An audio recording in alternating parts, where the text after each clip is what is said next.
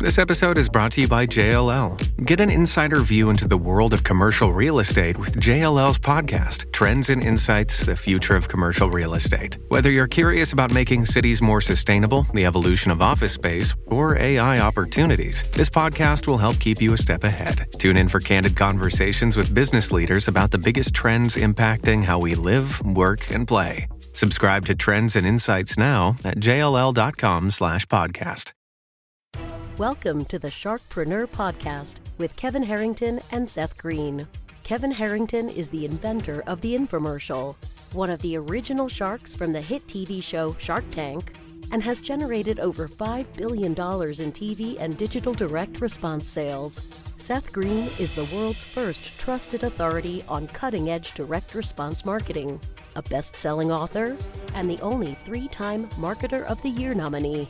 On the podcast, Kevin and Seth interview sharkpreneurs who share straight talk on what it takes to explode your business.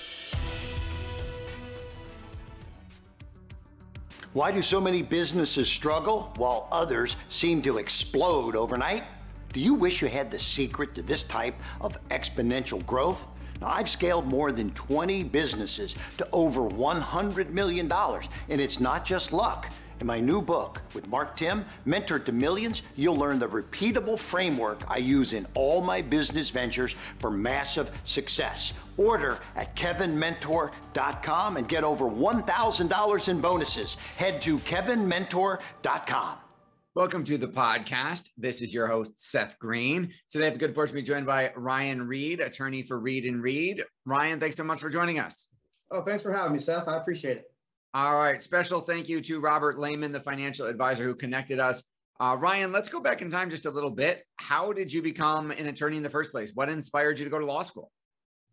Oh, that is an interesting narrative. So my father practiced law as I was growing up. And you know, back then it was you became a lawyer in the field of the first place you got hired. And the first place he got hired was a personal injury firm down in Bradenton. And so he became a personal injury attorney. Graduate, time to think about my major. And he was never a follow my footsteps, be a lawyer. No, it was the opposite. It was go be a sports broadcaster, be a doctor, do anything else. And so, my first semester at the University of Florida, chemistry major. During the golden years of national championship, it didn't work out for me that way. And so I switched to business, just as sort of needed a major, switched to business. And then one of the breaks, I think in between sophomore and junior year, we were just having dinner, talking. He's like, well, son, you don't have to say yes, but just throwing it out there. He was working for a big competitor at the time here in Tampa. And great guys, still like them. Still go to their Christmas party every year. But he said, well, I'm making these guys a fortune, year after year. If you want to go to law school and graduate, we'll open up a firm together. And so I changed my major to English, took business electives on the back end. Went to law school, passed the bar, and as I'm waiting for my results, I'm, getting our office infrastructure set up for our October 1st, 2013 start date, and then thrown into the deep end.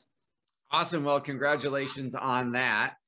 So you kind of born into it in a way. So what is it that you do every day? You're a personal injury attorney. So that means different things to different people. What does it mean to you? Yeah, I know so many great attorneys, and everyone's day is different.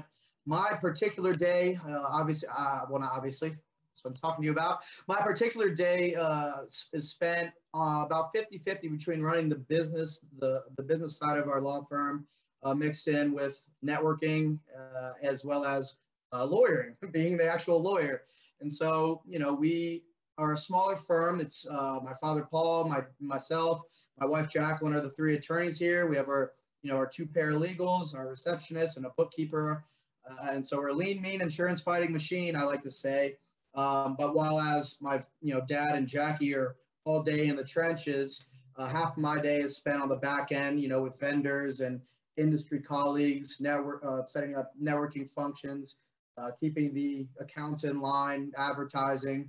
But then the other half is taking new intake calls, meeting with clients to either, at the initial consultation or for various meetings, talk about litigation or deposition preparation, talking to clients about their case.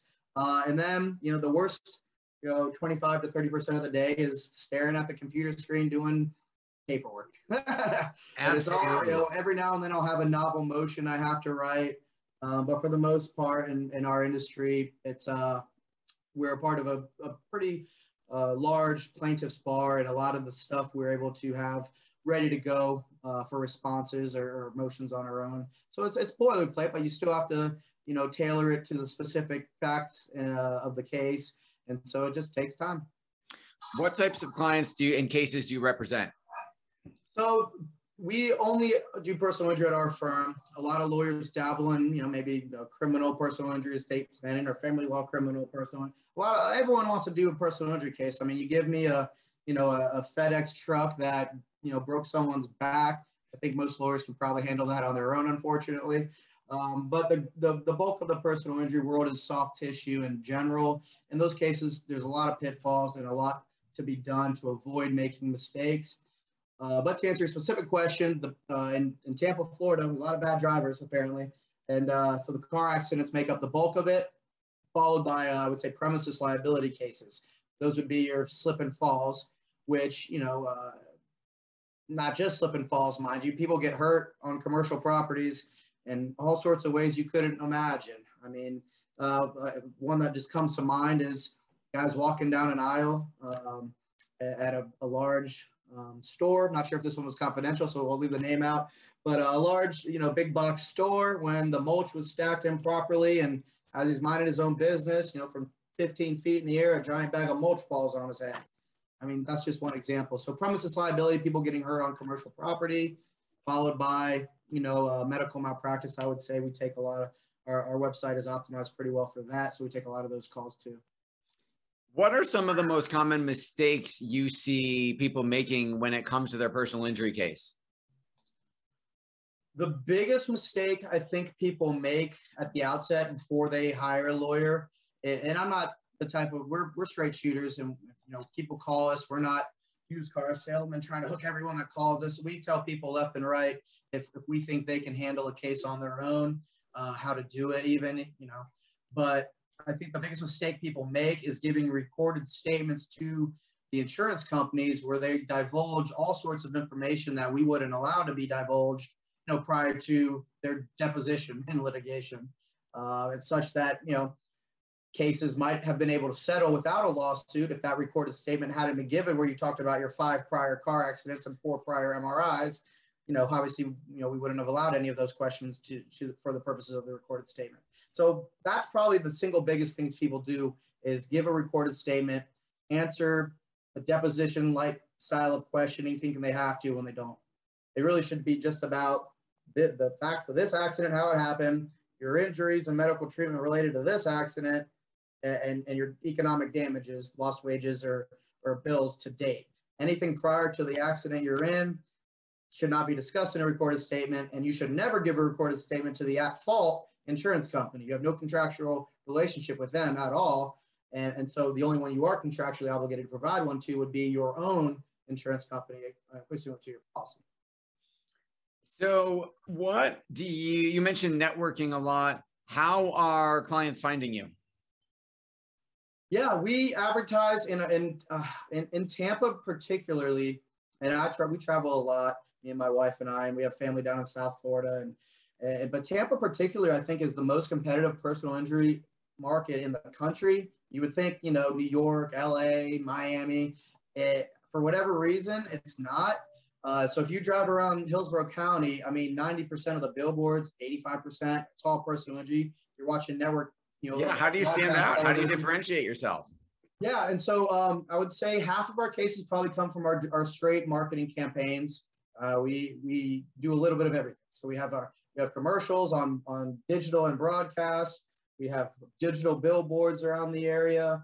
We do social media marketing, pay-per-click campaigns, and my wife will be screaming at me if she heard me divulging all of our secrets, all of our proprietary. I'm guessing most firms are doing the same thing. It's just a question of people resonating with you versus one of the giant firm.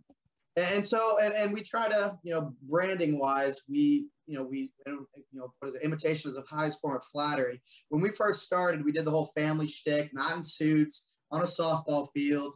And, people thought we were crazy, but, because the other attorneys are in the courtroom flashing their cards, aggressive attorneys are standing, in front of the bookcase, know your rights. And so we tried to make it as least lawyerly as possible. And now if you look, a lot of these guys are doing the same thing. So that's how we've differentiated ourselves, I think.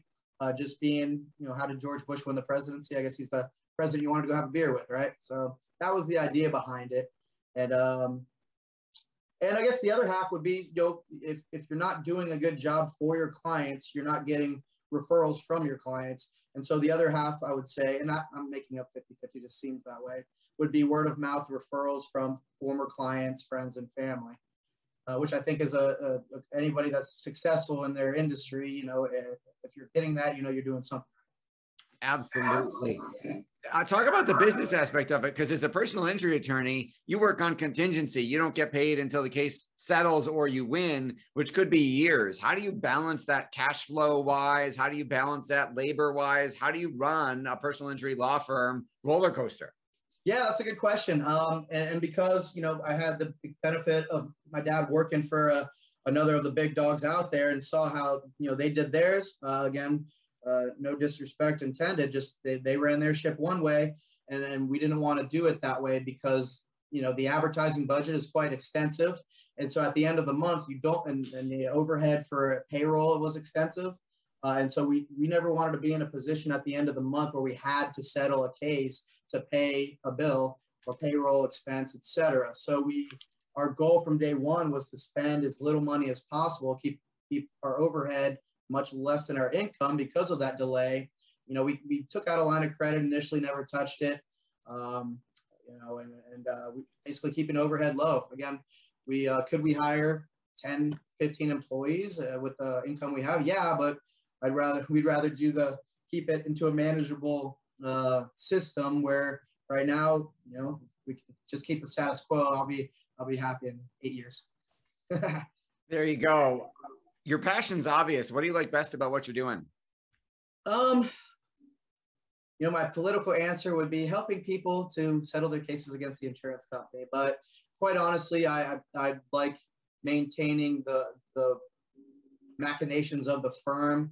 I hate to use the word big picture, but just keeping on top of everything so that it is running smoothly.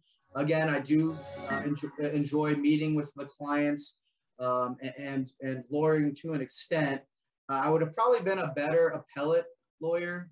Personally, writing is a strong suit of mine, and arguing logic and linguistics is something I really enjoy, but it didn't work that way. So for me personally, it's running the business, keeping ourselves in a positive reputation in our industry and in the professional world as well, keeps me going. Because at the end of the day, at least for me, now Jacqueline is a different beast. She loves being in the trenches, fighting the insurance company. She hates the insurance company, and her clients love her for it. And so if you go to our reviews, 80% of them probably mention her by name.